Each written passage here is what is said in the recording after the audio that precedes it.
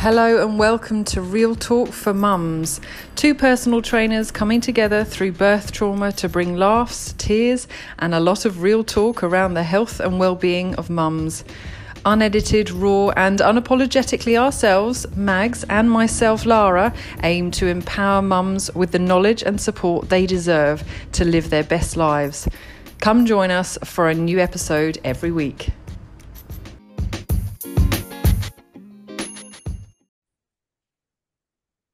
Hello, everybody. Welcome back to another episode. I have Kate with me. Kate, you say it. Don't you worry, because you are not alone, girl. It is Kripke. And yes. I have to deal with my surname. Everyone's asking how to. What's your surname? Oh, Jazef. You say it. Jazef. Yes. Now I feel like I'm okay with mispronouncing your name too. So. See, we're two peas in a pod. Exactly. All good. Yeah. And we're very lucky having surnames like that. Well, thank you for joining me. You are evening time where you are compared to us in Australia. So I appreciate you spending your evening with us. Happy to do it. I love doing these conversations. So thanks for having me. Because you've done a few podcasts, haven't you? And you've got your own.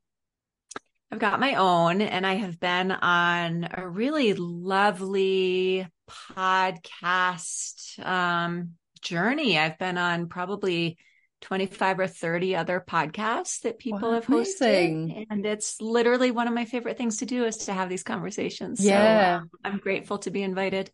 Oh, brilliant then. I love the podcast too. It's just great to chat to new people. I agree. It's like one of the best parts of our job, right? Is that we get to just learn new things and meet new people. Exactly. And this topic is brilliant, and why I reached out to you. In fact, my sister-in-law shared your post with me from someone who had shared your post as well. So I went back to the original source, which was you. And then I reached out and was like, I don't suppose you fancy doing an episode with me. And you just replied really quickly back saying, I would be honored. And that was just brilliant. So Kate, I will let you introduce yourself because I won't be able to nail it as well as you. You know you best. So please introduce yourself. Okay. So I am a licensed clinical social worker by training. I have been working as a maternal mental health specialist. So as a psychotherapist in the field of maternal mental health for 20 years. I founded a clinic here in Boulder called the Postpartum Wellness Center. Really, the love for this work began when I was really looking at that early transition into motherhood, pregnancy and postpartum. And, I know you guys call it postnatal and we call it postpartum. Well, I call it postpartum because when you look it up, postnatal is to do with the baby and postpartum is to do with the mother. Well, interesting. I might be wrong. Well, I don't know. In the United States, we call the first year after giving birth that postpartum year. That's when a mom is postpartum. Wow. Okay. Because I always think every mum is a postpartum mum. Yes. Yeah. Right. But technically, and this doesn't really matter, except it's an interesting kind of container, that first year between childbirth and 12 months, when your baby turns 12 months old, 1 year old, is considered your postpartum year. So you're postpartum for that entire 12 months after giving birth. Okay. And what I think is so interesting about that stage of time is that it is, first of all, I mean, I don't know how deep you want to go into this and we can dabble now and come back later, but like really, we look like what causes postpartum depression and anxiety is really a beautiful, chaotic storm between hormone shifting in a woman's body that impacts brain chemistry and external stress. So, so many women, statistically, we say 1 in 5. I actually think it is higher than that. I think many of us still don't raise our hand to say we're struggling because of the shame and blame, fear of blame around that. But it really, we give birth and then our brains are less resilient to stress. And then you take all the biological, psychological, and social stressors that happen when you become a mom for the first time. Yep. And there is this opportunity to become really kind of inundated with experiences of anxiety or depression or both. And it's a really complicated time for most women. And so that, I guess all of that is to say that really my work started there. And then over the years, I sold that clinic last spring. Now I do my work virtually so I can meet women like you and do work everywhere. But I think what's so interesting is that a lot of women don't reach out for support in that early first year. And so the tendency or the kind of the potential for anxiety or depression follows that mom into those years after that first birthday. Right. And so then they just continue to build. And so it's never too late to get support. I guess that's my point. You don't have to get support in that first year. It's never too late. Okay. Oh, that's brilliant. And it's so true. That first year is crazy. And the hormones don't obviously help, but especially when you've just had a baby and maybe you haven't had a baby before, and then you're dealing with all of that. And then it's the fear of, especially as we're talking about the high achieving women, not reaching out for help. From my point of view, when I had my son 4 years ago, I had postpartum depression. I didn't know, but I didn't want to reach out for help, because I worried that someone was going to take my baby away from me, thinking that I was a bad mother. So it's like, put on your face, like everything's perfect. Don't talk about the things that are going on. There is no new motherhood / motherhood, but we're talking about, there is no new motherhood without immense amount of uncertainty, immense amount of unpredictability, and extreme discomfort, physically, spiritually, mentally, socially, you name it. Exactly. Right? Every level. And at every level. And so I think many women, many of us are caught off guard by that. And so we expect ourselves to know what to do, or to figure it out, or to feel those feelings that we've told ourselves we're going to feel when we finally become mothers, that are like all the blissed out stuff that we set ourselves up for. Right. And then it's not that we don't have those moments. Most of us have some of those moments, but when we're inundated by the other moments, we think there's something wrong with us or our babies or whatever it is. And that's where we can get kind of caught in that cycle of despair. And so really we're talking about, how do we learn to bring together the inevitable? I'm going to say these words again. I'll probably say them 27,000 times in this interview, but unpredictability, uncertainty, and discomfort. How do we make room for that as in our role, in our lives as moms? Because we can try to plan ahead or control for that, because we don't know how to sit with those things. And it's like a game of whack-a-mole, right? Those three things are just going to keep popping up for us. So that tends to be, in my experience, working with women in this capacity for 20 years, that tends to be really the fuel of anxiety and depression. But I really mostly specialize for anxiety in mothers, in women in motherhood, is sort of like, oh, I can't figure that out. I can't get ahead of that. I should know what to do. And we don't know what to do most of the time. Yeah. And you're constantly chasing yourself. You feel like you're just in this whirlwind of life, motherhood, life, roller coaster. Yeah. And man, a lot of us like to feel more organized than that. Mm-hmm. We like to feel like we got our ducks in a row, right? Yeah. That we feel like we should have our ducks in a row. That's right. We should ourselves a lot. And then add into the fact, so the hormones and all of this stuff happening with the first year, we have the pressure of trying to get our body back. 6-week mark, time to exercise, get your body back. This is what's needed, even though you're still in that haze of 1 year of craziness. Add on top of the fact that you don't have a community anymore, and you're meant to do it yourself. You're meant to be everything to everyone and still have your shit together. That's right. It's a setup. I mean, I now talk about it very differently, and I will say this from the rooftops. I will say, if a mom, we're not talking about new mom, any stage, if a mom is not well enough supported biologically, psychologically, and socially, she will develop symptoms of anxiety and depression. It's not she might, right? So we can be like, well, that happens to other women, but not me.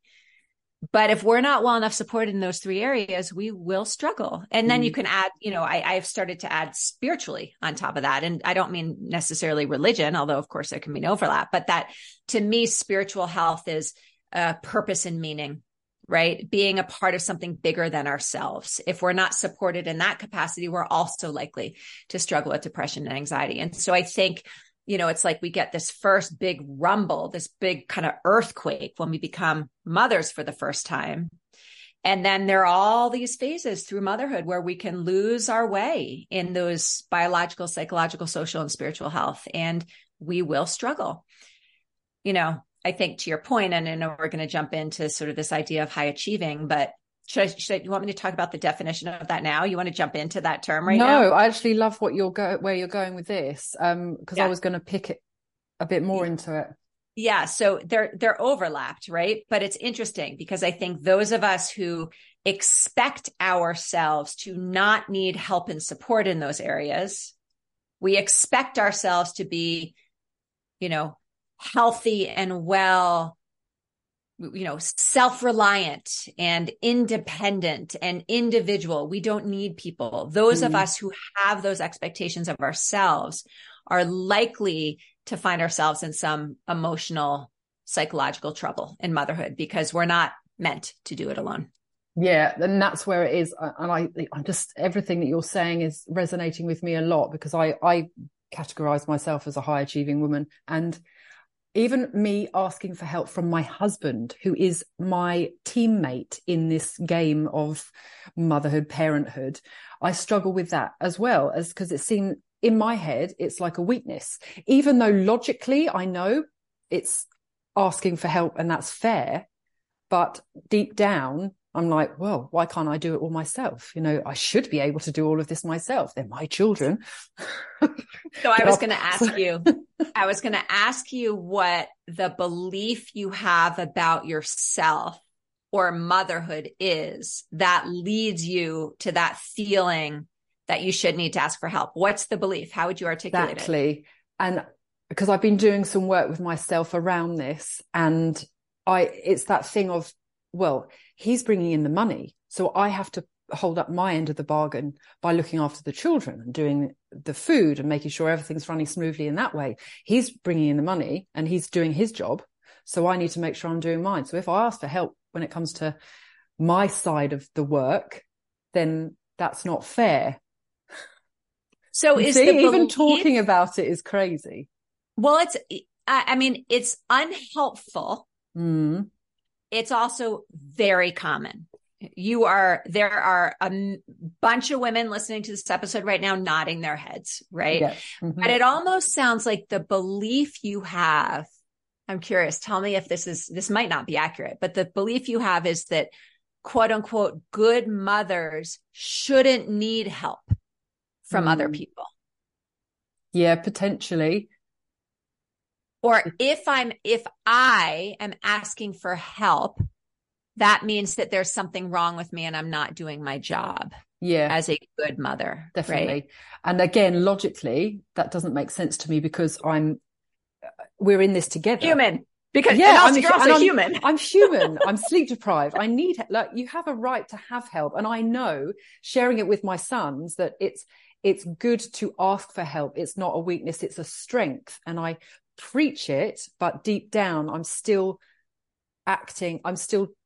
dealing with that, even though I'm testing myself a lot more by asking for help and doing the things that make me feel uncomfortable. I have a really strong opinion about this, which I will share, which is that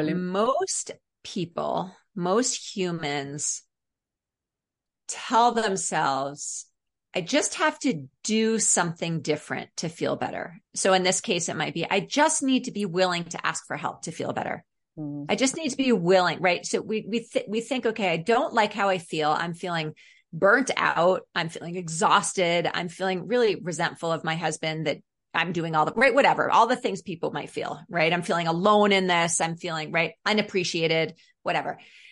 So I don't want to feel this way. So therefore I'm going to do something different. I'm going to ask for help. I'm going to take more time for myself. If that person still has a little bit of a belief inside of them that good moms don't actually need help, or there's something wrong with me if I can't do this all by myself.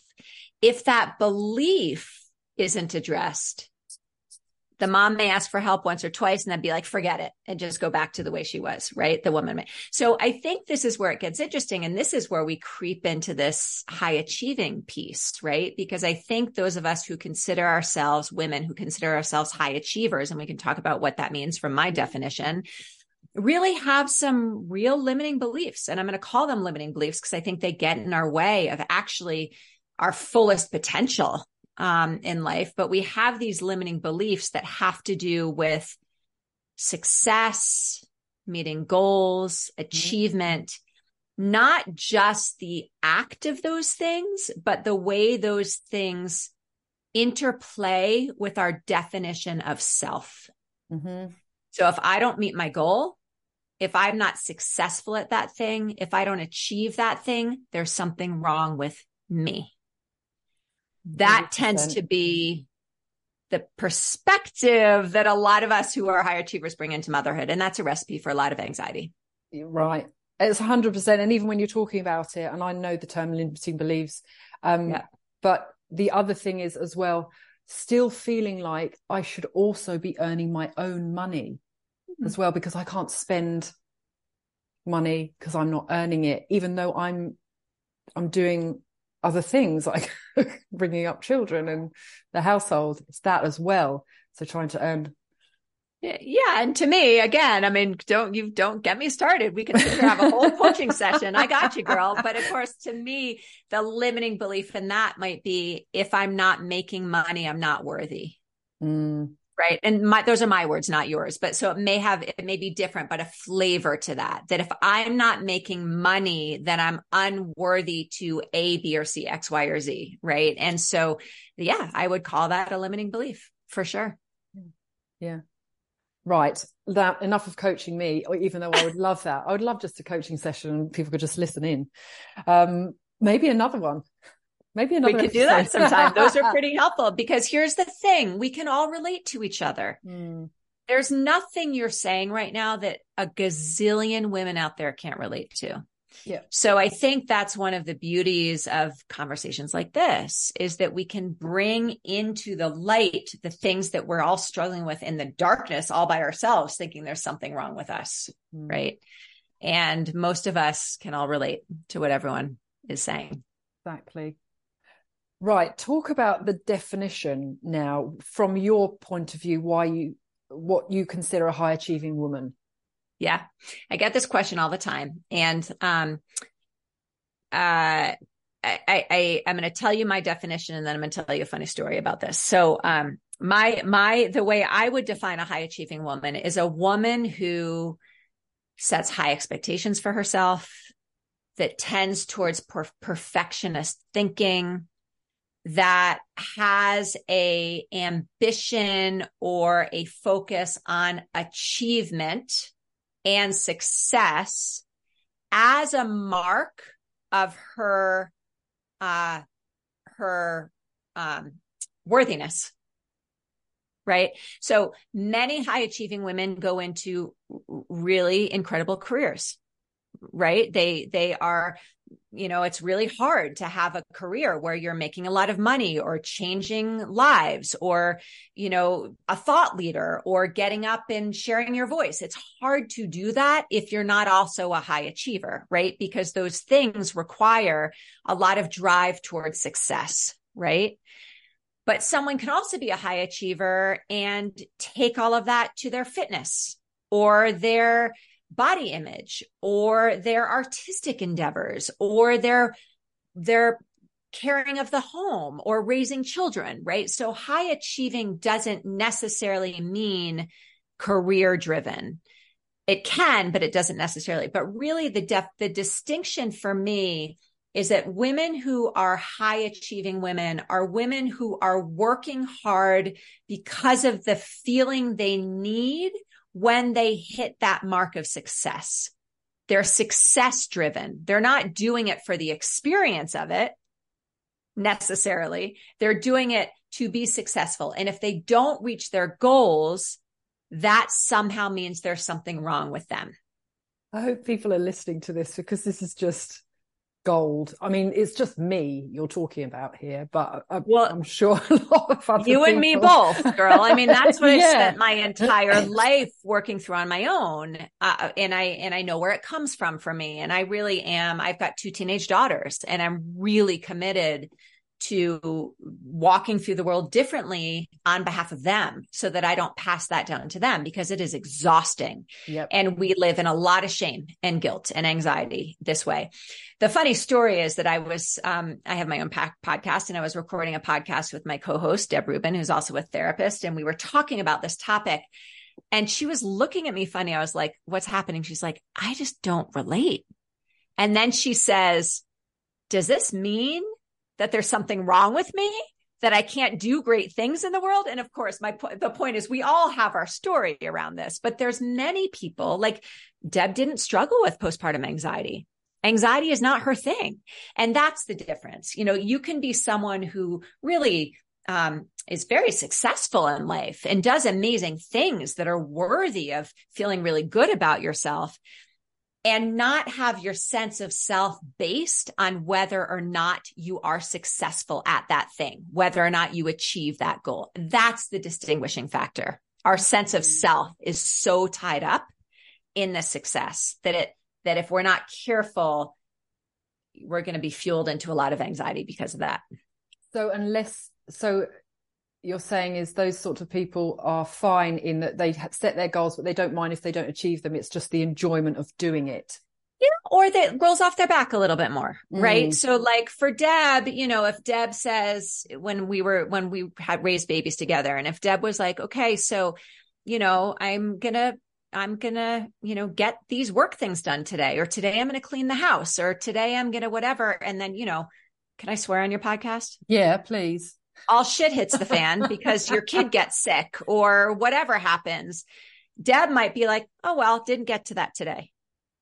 Whereas one of us who really are driven by reaching our goals and meeting our goals might be so thrown off by our inability to meet that goal that now we're feeling anxious. Right. Okay. So I have those days. Some days I'm like, okay, whatever, didn't happen today. Other days, like yesterday, I even did a Facebook Live talking about it. I was like, today I shouldn't have even woken up. I achieved nothing today. That's right. And that's an interesting statement, because if you and I, if I had been talking to you, I'd be like, wait a second. So you're telling me you literally stayed in one place and didn't move all day? Because I'm sure you achieved all kinds of things. Mm-hmm. But again, we're really going in circles here, but the women who I find to really struggle with most anxiety in motherhood are those whose accomplishment of those goals, what they achieve, is directly correlated to how they feel about themselves. Yeah, I'm leaving that as a pause so people can hear that. Okay. Let's go into these 4 reasons why high achieving women struggle with anxiety after having babies. Great. And I will just say, as a preface for your listeners, this post went viral. I saw the amount of comments you had from that in the thousands. Almost 2,000 comments, 1,270. I rounded up by 1,000, 1,200 comments, almost 1,300 comments. And what's so interesting about this is there's not one comment in there that's negative, meaning every single one of those comments was coming from someone who said something to the effect of, I have never felt so seen in my entire life. Mm-hmm. It resonated for people. And so, yeah, I'm glad you're bringing it up because it's worth talking about. Here's the first one. We thrive when we are in control. By the way, I write this with we because I am one of these women, right? I've really needed to do my own work to be able to support the women I'm working with. We thrive when we are in control And there's so much about motherhood that is not in our control. So true. And actually, when we were talking briefly before, you shared the only two things that you can have control over, which blew my mind, because then I started looking at things very differently after we had our chat. You remember what they were? Yes. Our thoughts and our actions. That's right. So feelings are autonomic. That means they're physiological. They're a response. So, and, you know, I think one of the things that people try to control is how they feel. And so when they feel something unpleasant, they will shame themselves or shove it down or distract themselves. Shame others. If they feel triggered, I've been offended, then that's the other person's fault who offended them, not deep down there's some inner work to do because you were triggered for some reason. That is exactly right. Now, it is true that we can choose what to do with our feelings. So then we go back into the action and thoughts, right? But the only two things that we actually have control are our own thoughts and our own choices, our own actions. And we act as if we can control other people's feelings, other people's thoughts, other people's opinions, other people's actions, whether those are our babies or our children or our partners or our colleagues or our friends or our own parents. And so we put all this effort and energy in trying to control how other people feel, how other people think about us, what other people do. That again, it's like a game of whack-a-mole, right? We just exhaust ourselves. We put all of our energy out there. And then the more we try, the less in control we feel. There's something really interesting to know about control. And this is sort of a clinical term, but I'll use it. The word is agency, right? And agency means choice and control. When we have agency, when we have a sense of choice and control, our sympathetic nervous systems, our parasympathetic nervous systems turned on. Rest and digest. We feel grounded. We feel settled. We feel safe, right? When we have an experience of lack of agency, lack of choice and control, our sympathetic nervous system turns on. Fight and flight and freeze, right? Fight and flight tend to be where anxiety lives. Freeze tends to be where depression lives, but fight and flight, right? So we as moms want to feel in control. We try to control all those things outside of us that we don't have control over. We feel less in control, right? So now our nervous system is more in fight or flight. So we try to control more. So we feel less in control. And that is that cycle of anxiety that I think many, many, many high achieving women find themselves in motherhood. Yeah. Number two.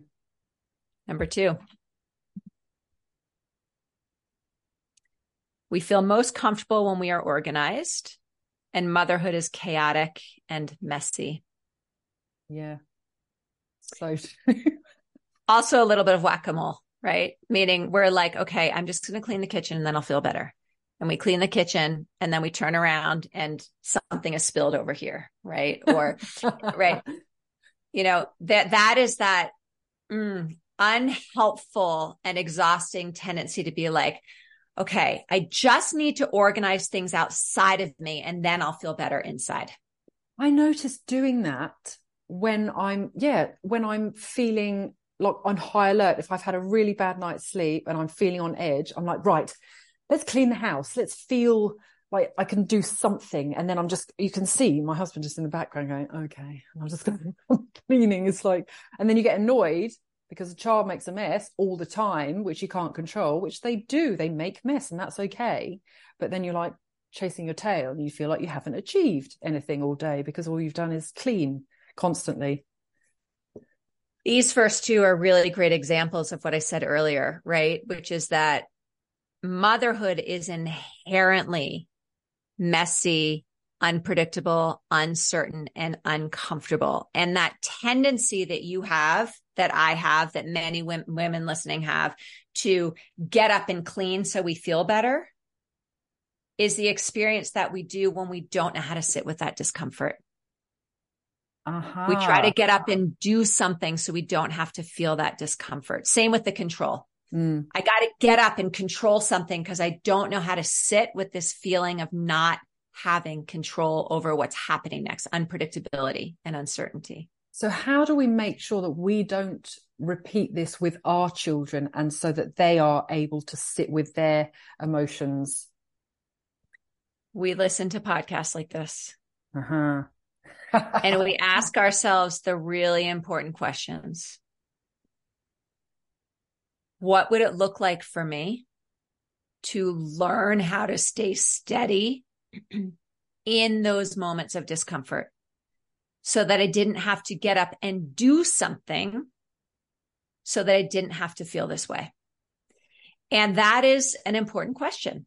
You know, the other question I ask women, my clients, to ask themselves all the time, which is really painful and really brave and really empowering, is what part am I playing in the things that aren't working for me? Not where is it my fault? Where is it my fault that the house is so messy? Where is it my fault that I'm always feeling so anxious? That's not the question we're asking.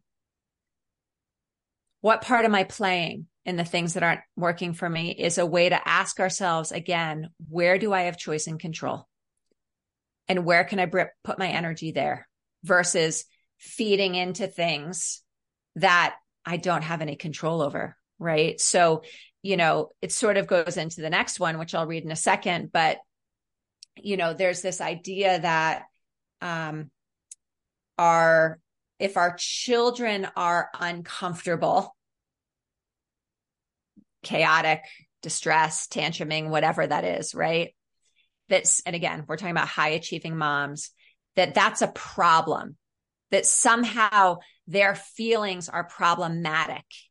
And I have to now do something to get them to not feel that way. Yes. And remember, yeah, go ahead. Yeah. I mean, I've been doing some work on that, because I don't want to repeat stuff that I'm doing on my sons. And yep. I remember talking to someone who does behavioral specialists with children, and she said, tantrums are good. They're bringing up the emotions, let them. And then I was like, okay, so I'm not meant to just pander to them and give them everything that they want so that they don't go through a tantrum.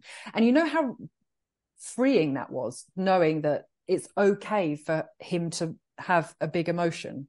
I was just like, okay, cool. I don't have to try and walk on eggshells to make sure that he never has a tantrum again. Not only is it okay, but it's mentally healthy, right? Because one of the definitions of mental health is that our internal experience matches what's happening externally, right? So, you know, if someone takes your toy,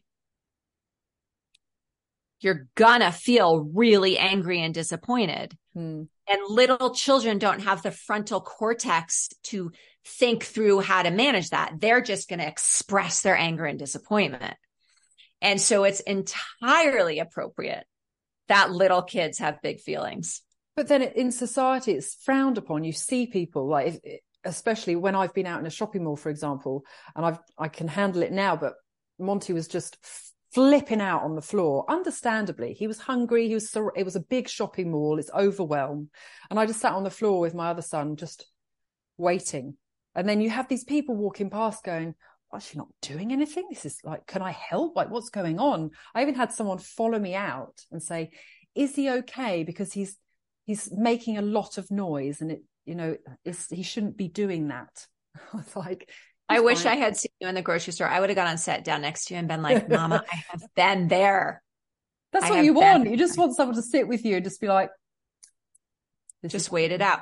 Now, we're not going to get into boundaries. Obviously, boundaries are a part of parenting as well. And sometimes we need to be like, okay, kiddo, you've been here for 20 minutes. We got to get up and go. Right. So, I mean, there's so much both and here. And of course, I think when it comes to tantruming, and this again is going back to something that we're not very good at in general, this discomfort is we often want our kids to stop tantruming so that we don't have to feel uncomfortable. Mm-hmm. That's it. Bang on. Right. And so now we're back to imagine if you knew how to take care of yourself when you were uncomfortable.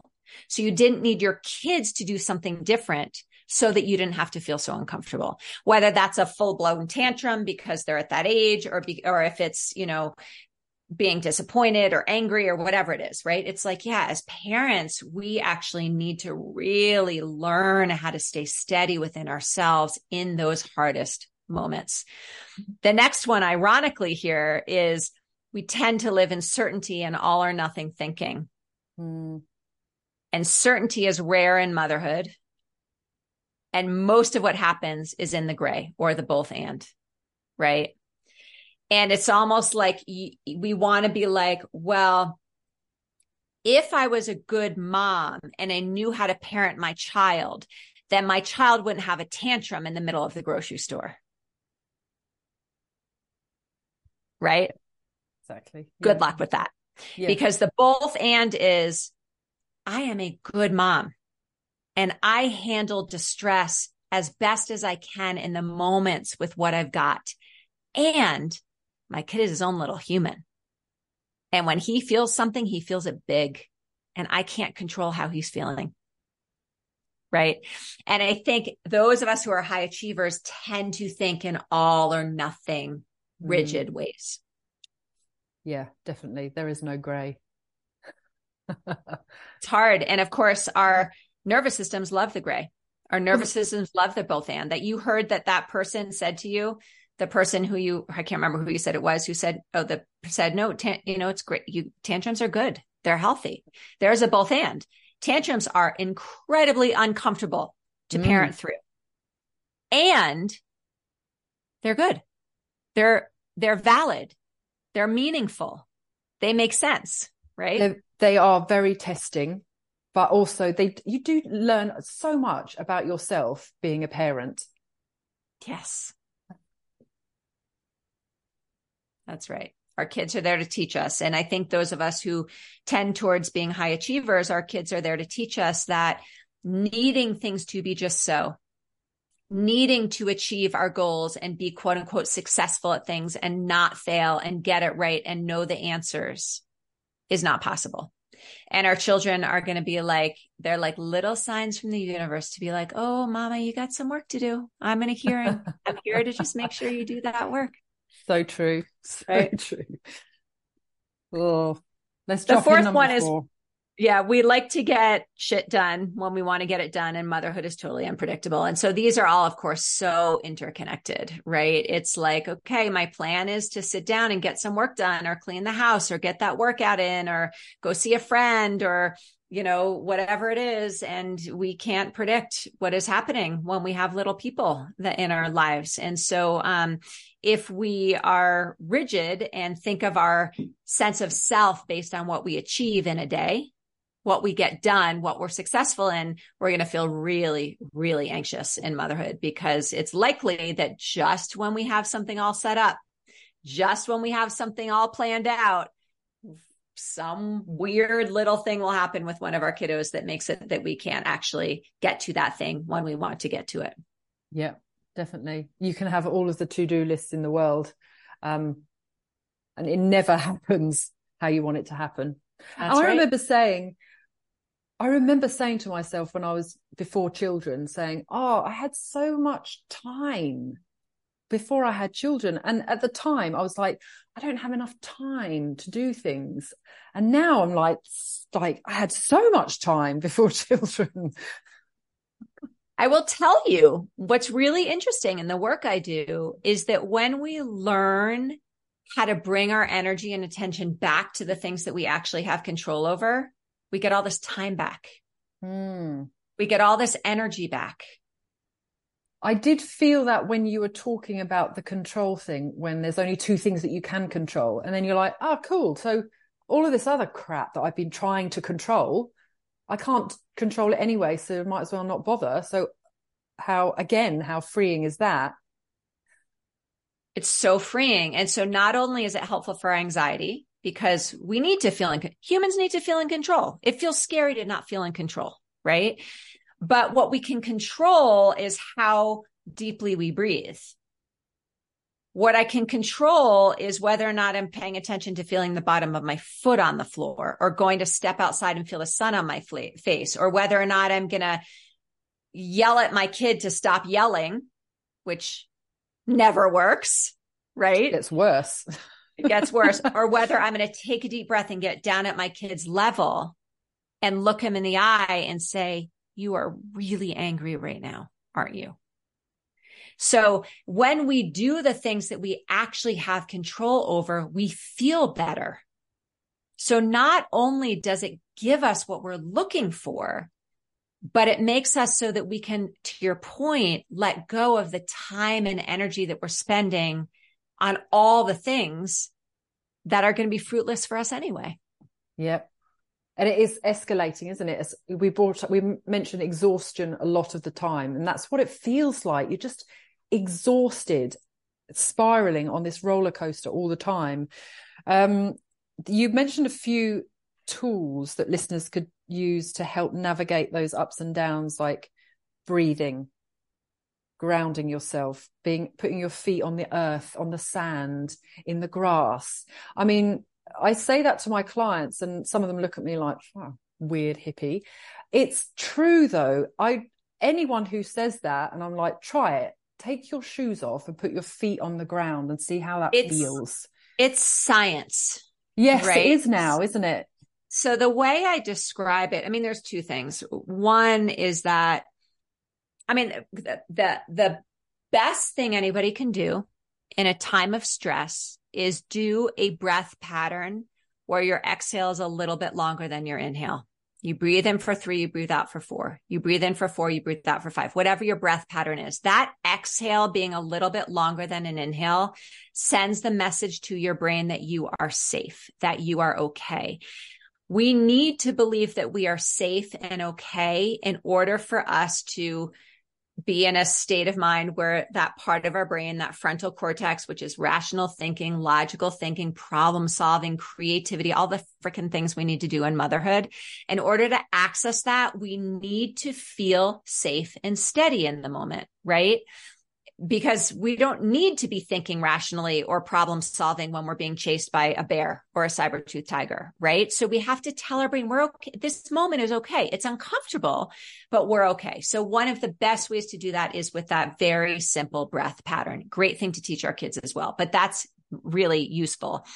I think what's really important to know is that, I lost my train of thought. What did you say right before I went in that direction? I had something very, very important to say. Grounding, feet in the ground, how science behind it. Oh, yes. Thank you. Is that moments of disconnection with ourselves, the people around us, and our environment lead to a sympathetic nervous system response: fight, flight, and freeze. That is biological. Our brains are wired that way because at the beginning of time, if we were disconnected and left by our tribe of people or our community, we would die. Right?